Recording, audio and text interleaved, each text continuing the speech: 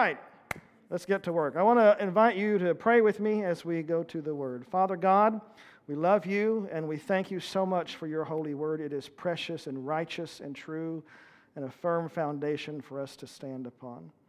God, as we read your Word this morning and as we look at it and try to analyze it and see what you're saying to us, I ask that you just open our hearts and minds with humility and clarity, Lord, and work in us the miracle that through the foolishness of preaching men would believe. We thank you, Father, in Jesus' name. Amen and amen. All right, if you have your Bibles, 1 Timothy chapter 6.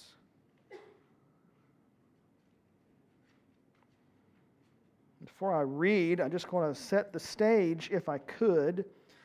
We have been talking about money and possessions for a few weeks now.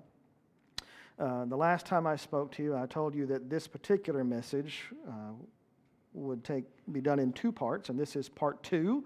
We're looking at true wealth and deceitful riches. And the text I want to look at this morning is a springboard into that topic of true wealth, and that is 1 Timothy 6, beginning in verse 17. If you have it, say amen. All right, good. So the Apostle Paul is writing to Timothy. And this is one of his letters. It's known as one of his pastoral letters. They're called pastoral letters because the bulk of it is spent teaching Timothy how to be a pastor. He's telling Timothy, this is what you need to talk about. This is how you need to address controversy. This is how you need to deal with false prophets and false teachers. This, Timothy, is how you be a pastor. He's got other letters to the church in general. Then he has these pastoral letters where he's talking to Timothy and Titus and so on, telling them how to be good church leaders. And this is one of the things that he tells Timothy here in chapter 6, verse 17. He tells Timothy to teach his flock about this topic. And because God's truth is universal, it's not true today and not true tomorrow, it's not true in this situation, but not true in that situation. Because God's truth is universally good, then what is good and right for Timothy to teach to his flock is good and right for pastors everywhere and every when to teach to their flocks. So you're going to hear it today. Amen. Verse 17, Paul says, "And as for the rich in this present age, charge them not to be haughty, nor to set their hopes on the uncertainty of riches, but on God, who richly provides us with everything to enjoy.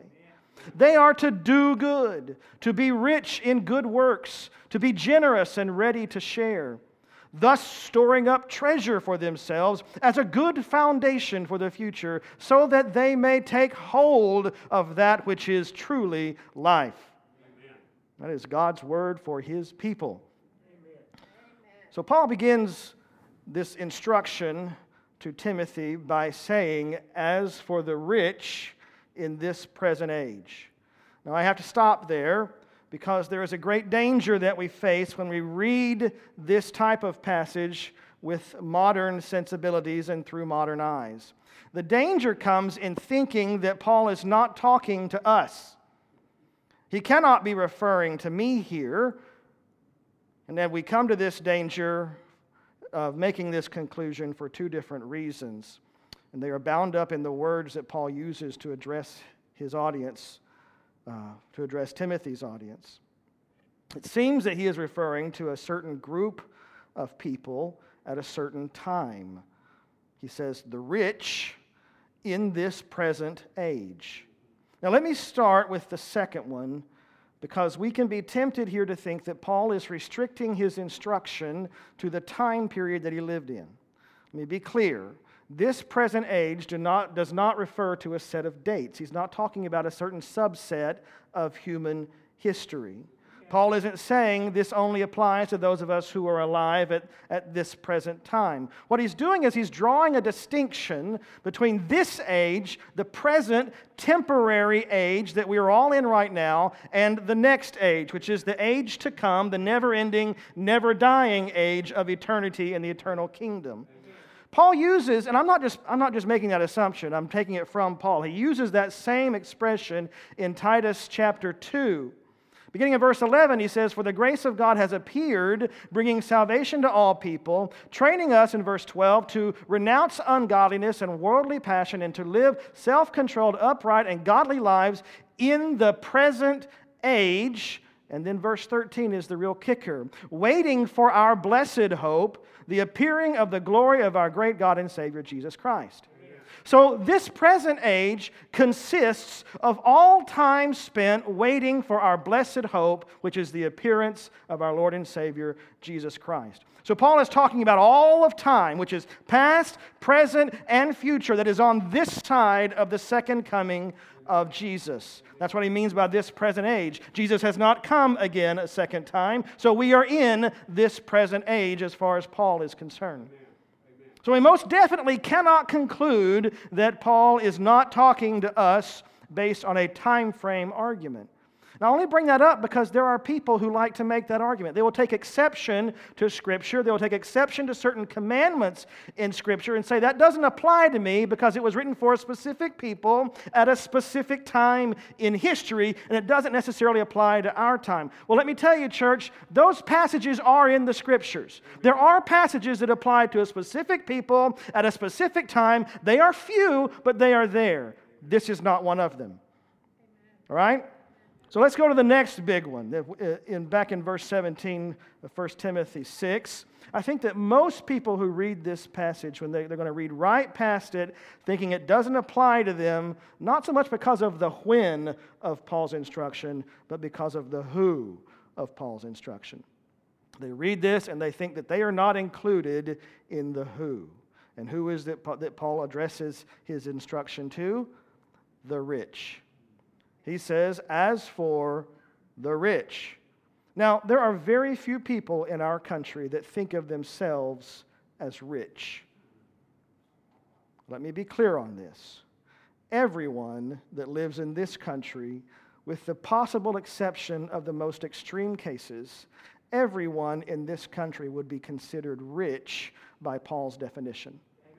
And most of us would be considered rich beyond measure by Paul's definition. We define rich by the guy who has more than we do. We rarely ever define rich by the person who has less. And we're not talking about just purchasing power here, the ability to acquire. We're talking about access and comfort and necessity and lack. We have social support systems that, even with the social support systems, make you far more wealthy than someone living in the day of Paul. If that were your only subsistence, that would make you far more wealthy than someone living in the day of Paul. So by Paul's definition, I would say that we are all rich. By ancient standards, we all live like kings. Amen. So, yes, it applies to you and me. That's me and you. The rich in this present age, guess what? That's got your name written all over it. Amen. All right? Paul says to charge them. This is a commandment. Charge them. This is not a suggestion. This is an instruction. Do this. This is a charge. Charge them not to be haughty, nor to set their hopes on the uncertainty of riches. Amen. Now, if you recall, last time we spoke, we looked at the parable of the sower, and Jesus is talking about the seed that fell among the weeds. You remember that? This is the seed of God's word. That's the good news of Jesus Christ. And it has gone to a person. He speaks about a person who is a weedy ground, and it falls among the weeds. This person is the person who receives God's word.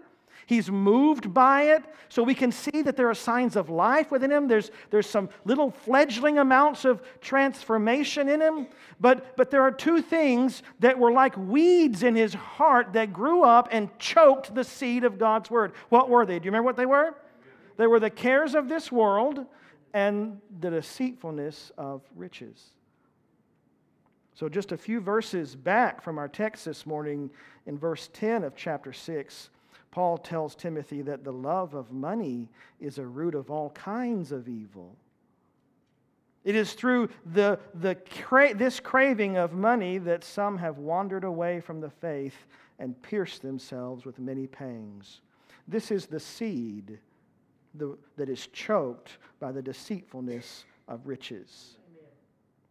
How many people have, just like the man that he said, what must I do to be saved? And Jesus said, one thing you lack, sell all your possessions, give them to the poor, take up your cross and follow me. And the man went away sad because he had many possessions. Back to our text in verse 17, Jesus in Matthew 6, he spoke about the deceitfulness of riches, and here Paul speaks about the uncertainty of riches. We have to be humble, he says, not haughty. Amen. We must put our hope in God, he says, not in things, not in worldly riches. And Paul goes a step further just to make the point. None of it was yours to begin with. It was all richly provided to you by God. Amen. Okay, so that's the command. It's a negative command. It's a thou shalt not command. In the Scripture, we generally see two types of commands. We see the do's and we see the don'ts, the thou shalts and the thou shalt nots. And this is a thou shalt not. Don't be haughty. Don't set your hope in the uncertainty of riches. And then he tells us what that looks like. What does it look like to not be haughty? What does it look like to do that? To not be prideful, to not be puffed up. Let's look at verse 18. He says they are to do what? To do good. And not just to do good, but to be rich in good works.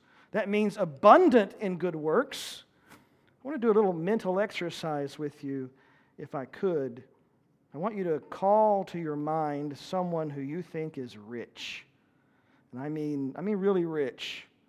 And I want you to think about just how much stuff that person has, how much more stuff that person has than you do.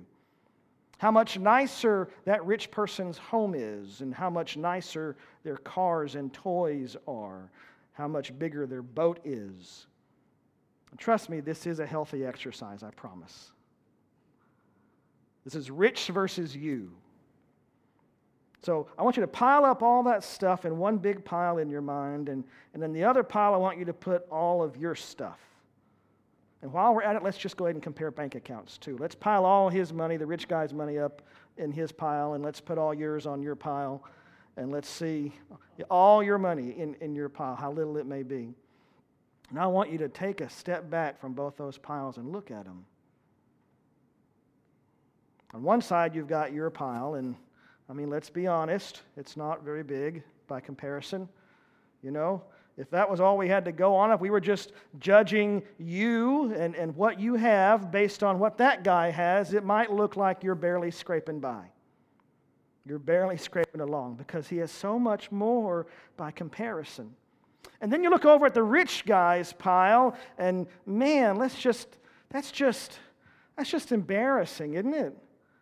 Who needs that much stuff? He's got more than he knows what to do with.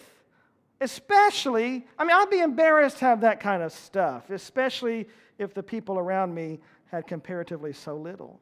It would embarrass me. And I think any decent person, it would embarrass them too. And that's what Paul means when he says to be rich in good works. Embarrassingly rich. Embarrassingly rich. So much so that people outside the body of Christ should look at you and think, that doesn't make any sense. That's just too much. He's overdoing it. So be rich, Paul says, in good works.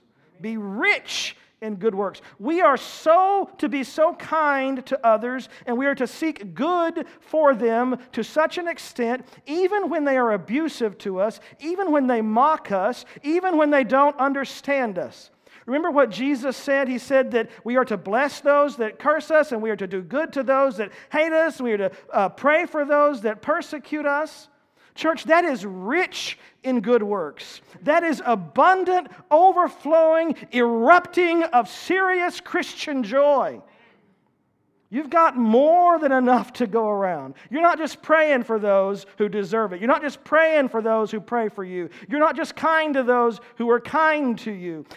You've got more than enough for them. Sure, you've got enough to give to everyone who you think deserves it, but you've got it to spare. You are so rich in kindness, embarrassingly rich, that you just hand it out like playing cards to people who are not nice to you. You are so embarrassingly rich in compassion that you just give it willy-nilly to those who despitefully use you and who abuse you. You're so rich in goodness. It doesn't make sense to the world. Others look at you and they wonder, But Paul, he's not done yet, because we're still looking at what it means to not be haughty. He says to be rich in good works, and then he follows that up with to be generous and ready to share. Amen. Be rich in good works, be generous and ready to share. So how do we avoid being haughty and prideful and puffed up? What do? We do good to others, and we are generous, and that means we are giving. It is difficult for us to say no to someone in need because we have an attitude of generosity. Remember in verse 17, everything we have was richly provided to us by God anyway, so it's not ours to begin with. I'm going to be honest with you, I don't really have a problem with generosity, I don't think. I mean, I'm fine with being generous. And I think that most people, most Christians anyway, they probably would define themselves as being generous people. On the whole, Christians, we give more of our income to churches and charities than non-believers do. So that makes us, not all of us, but on the whole, that makes Christians in general more generous people than our non-believing friends. And that's fine. That's a fine comparison to make if you want your standard of generosity to be the heathen who knows nothing about the treasure and the wealth and the lasting worth that we have in Jesus Christ. But Paul doesn't want us to fall into that trap. Amen. He doesn't want us to fall into the trap of saying, well, I'm better than that guy. I give more than the heathen, so that must make me generous. No, he gives us a qualifier. He wants to make it clear that generosity isn't just about giving more than the guy down the street. He said to be generous, okay, check. Then there's one word he uses that trips me up a lot, and I don't think I'm alone with this. Generous, got it? I don't mind helping others. I've done it in the past. So I'm good there. Most of you probably are too. But then he says to be ready to share. And that's where I have to take a step back and have to say, Lord, please forgive me. Please forgive me. I'll be honest with you, this one is hard for me. Ready to share. Not reluctant to share, but ready.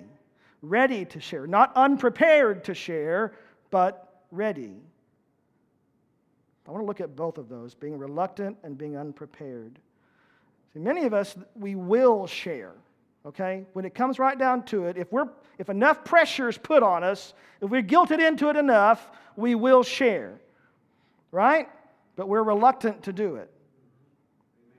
You can know that this is your initial reaction when a need is presented. You can know your reluctance to share if that is your initial reaction. You're not ready to share. If your initial reaction is to open your wallet or even your home, or is it instead to close your fist and to tighten things up? Does your heart go out with compassion to the needs of the one who has come to you begging, or does your heart instead turn to your needs and your desires and your insecurities and your fears? See, we come up with a lot of objections to giving to other people. A lot of objections. We have a lot of so-called legitimate reasons that we use to fuel our reluctance to share. One of the big excuses that we will tell ourselves is that if I give it, then when I need it, I won't have it. Now, I know that I'm sitting in a room full of real people, right? How many of you have ever been there? Am I the only one? Oh, thank you for your honesty. If I give it, I won't need it. I won't have it when I need it. But let me say to you, church, that, look, I got to eat this first, all right? So I'm not saying this to be, man, look at you. I got to eat this first. And I have already eaten this and digested it, and it has eaten my lunch. But when we go there, when we say, if I give it, I won't have it when I need it, that displays a critical lack of faith and trust in God. You'll go to Him and pray to Him and trust Him to heal your disease. You'll trust Him to increase your bank account and to bless you with blessings. You'll say, Lord, I've given my tithes. Now I'm waiting for that pressed down, shaken together, running over. But you won't trust Him for your daily bread. Amen. For something as little as that. As little as your daily bread. Matthew 6:25, I got to read a large passage here. Jesus is talking and he says, "Therefore, I tell you, do not be anxious about your life, what you will eat or what you will drink, nor about your body or what you will put on. It is not life more than food and the body more than clothing? Look at the birds of the air. They neither sow nor reap nor gather into barns, and yet your heavenly Father feeds them. Amen. Are you not worth more than they? And which of you, by being anxious, can add a single hour to his span of life?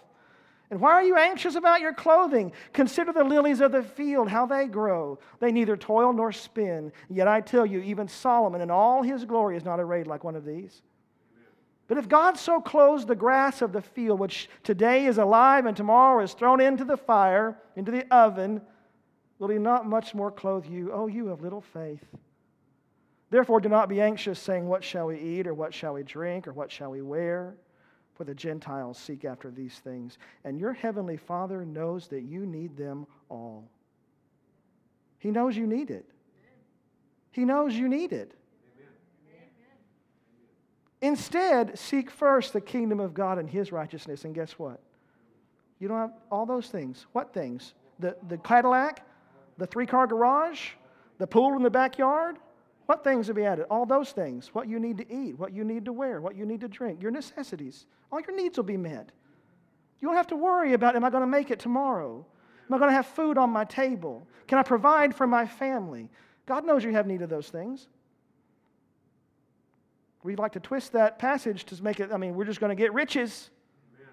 We make riches our God, that we put our hope in the uncertainty of riches.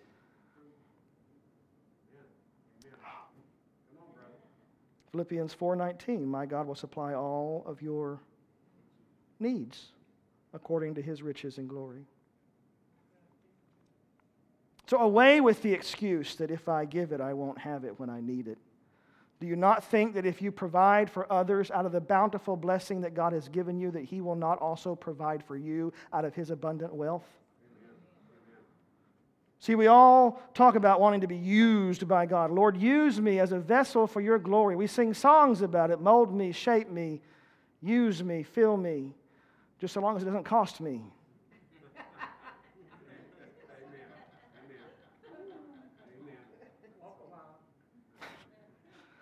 There's another big excuse that we like to tell ourselves, which fuels our reluctance to share.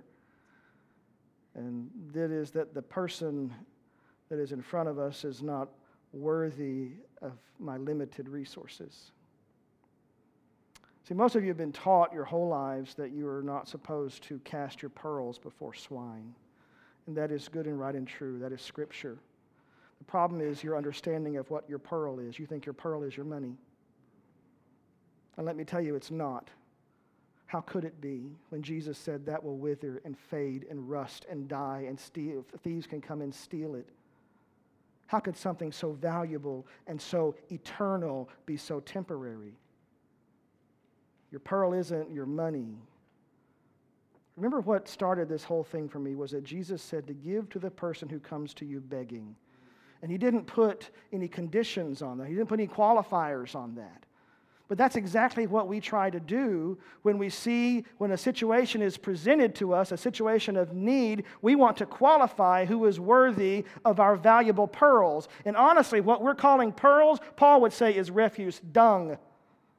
Temporary dung. Amen. There's a modern word for that that's not appropriate to speak from the pulpit. Amen. Or any time for that matter. I probably shouldn't have brought it up. Let me offer you just a little bit of wisdom here, though. Some practical wisdom. Just to clarify what I'm saying. It's not always money that you need to be ready to share. Amen. Okay? Amen.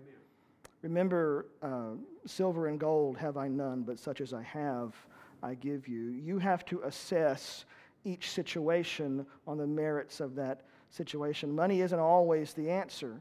Sometimes money could actually do more harm than good. Sometimes money is the enabling factor of the problem at hand. Amen.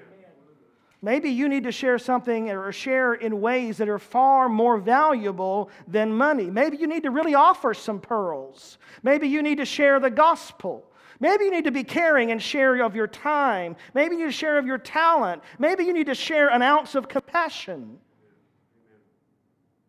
So instead of being ready to share, we're often reluctant to share because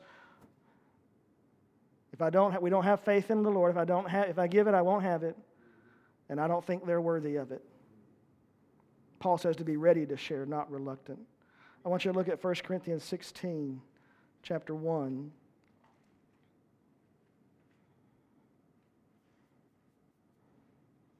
In addition to being reluctant to share, we are also often unprepared to share.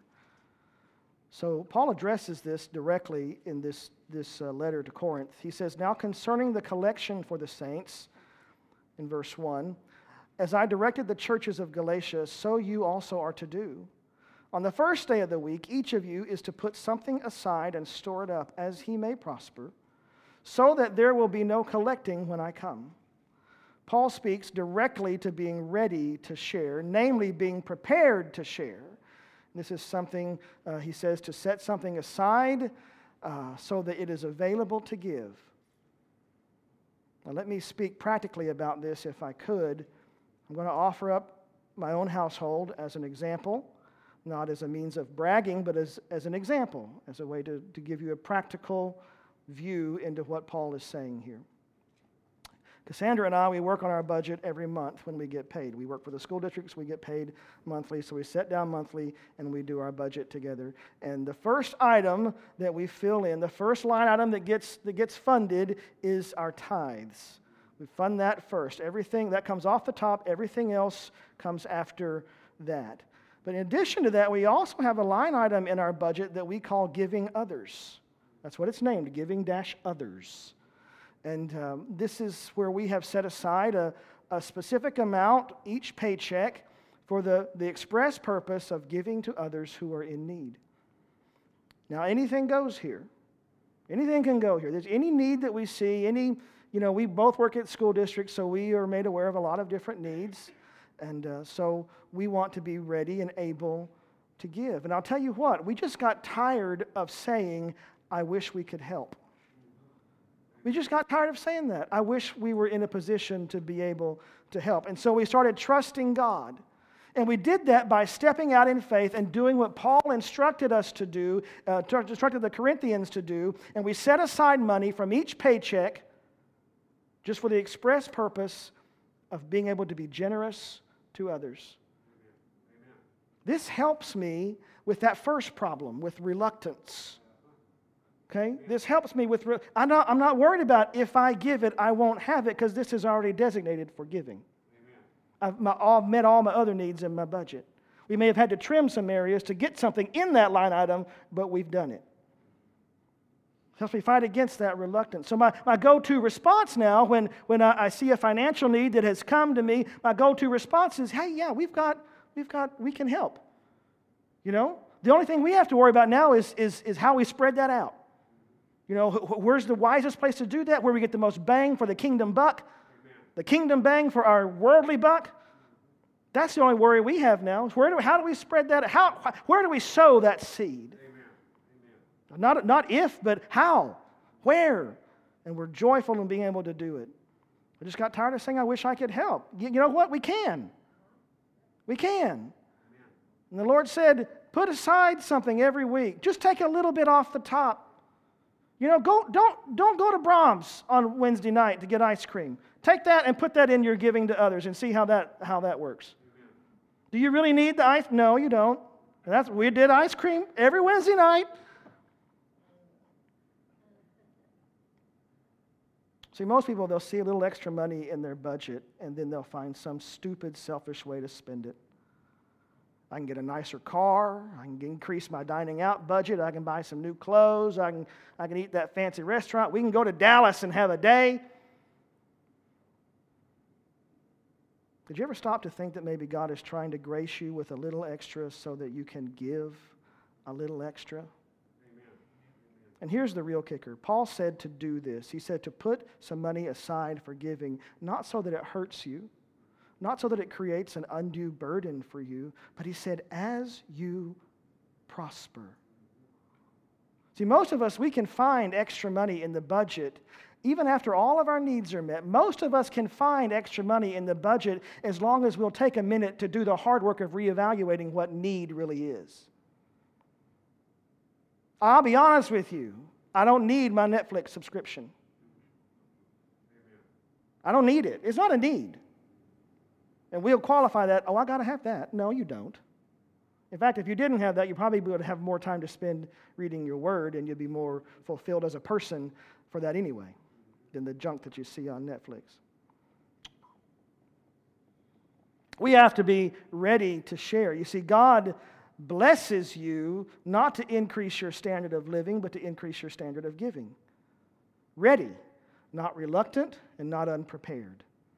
That's what it looks like not to be haughty. It looks like that. We are rich in good works. We are generous and ready to give. That's what not being haughty and puffed up looks like. Finally, back in Timothy 6, Paul tells us what it looks like to not put your hope in the uncertainty of riches. In verse 19, all of this comes to an end result. It comes to true wealth. Any of you ever follow Dave Ramsey, you'll know that he has a saying that he says that we should live like no one else so that we can give like no one else. And that's true. I like that. That resonates with me. But he's talking about saving, living and saving and not being extravagant in our expenses so that we can have stuff to give. And we need to be mindful of that. You ought to be mindful of the debt that you incur. Is that going to strap you so much that you can't be generous into God's kingdom? If it is, it's bad. You shouldn't do it. Period. All this has an end result of true wealth. He says, live like no one else so you can give like no one else. And I want to flip that on its head and tell you that the Scripture promises you that if you give like no one else, you'll live like no one else. We're promised that. Look at verse 19. He says, thus storing up treasure for themselves as a good foundation for the future, so that they may take hold of that which is truly life. This is the end result. This is putting our hope in God, doing good, being embarrassingly rich in good works, ready and able to share. We store up treasure for ourselves as a good future foundation. This is what Jesus talked about when he said, don't store up your treasures on earth, but store them up in heaven. He's not against wealth. He just wants you to have wealth that lasts. Amen. True wealth, the wealth of heaven. And then Paul says, so that. I love when he says, so that. It just connects everything together. Do this in order to get this. Amen. So that. Look at this. He says, store up treasures for yourselves as good foundations for the future, so that you may take hold of that which is truly life. Our generosity, our rich kindness, our readiness to share, it makes us able to seize upon that which is truly life. We can seize on the true riches of God. We can share in unspeakable joy and fullness of glory. Amen. There was a missionary to Ecuador named Jim Elliot who was killed for the gospel in 1956 along with 4 other missionaries. Some of you are old enough to remember that. It was big news. He is quoted as saying something that I think Christians should really take to heart. And I mean really take to heart, because it really embodies the hope and the certainty and the true treasure that we have in Jesus Christ. It really brings down to earth what Paul said when he said, I count it all as loss. He said, he is no fool who gives what he cannot keep in order to gain what he cannot lose. Let me say that for you again, because I want you to marinate in that. He is no fool who gives what he cannot keep, and there ain't nothing here you got that you're going to be able to keep. He is no fool who gives what he cannot keep in order to gain what he cannot lose. I've run out of time. I'll wrap it up here. I do hope I'm not boring you with this. I believe it's so very important to our walk with the Lord. It's so very important to how we present Christ to the rest of the world, and how we make the kingdom of God seem like something, how we make it appear to a person who is lost and dead in their sin and doesn't know anything but darkness, how we make it appear as light and beautiful and glorious and rich and worth pursuing. And I think it's bound up in our embarrassingly rich acts of kindness. So be rich in good works, generous and ready to share. In doing so, you store up real, lasting treasure in heaven as a good foundation for the future, and you seize hold of that which is truly life, true wealth. Let's pray. Father God, in your holy name, we thank you for your word, and I thank you for this time that we've had together. God, I pray once again that you allow this word to rest on our hearts, and let it fall on good soil, Lord. Let us be changed by it. Let us be moved by it, Lord, to do better. Lord, we love you, and we ask that you protect us as we go our separate ways. Bring us back at the appointed time. In Jesus' name we pray. Amen.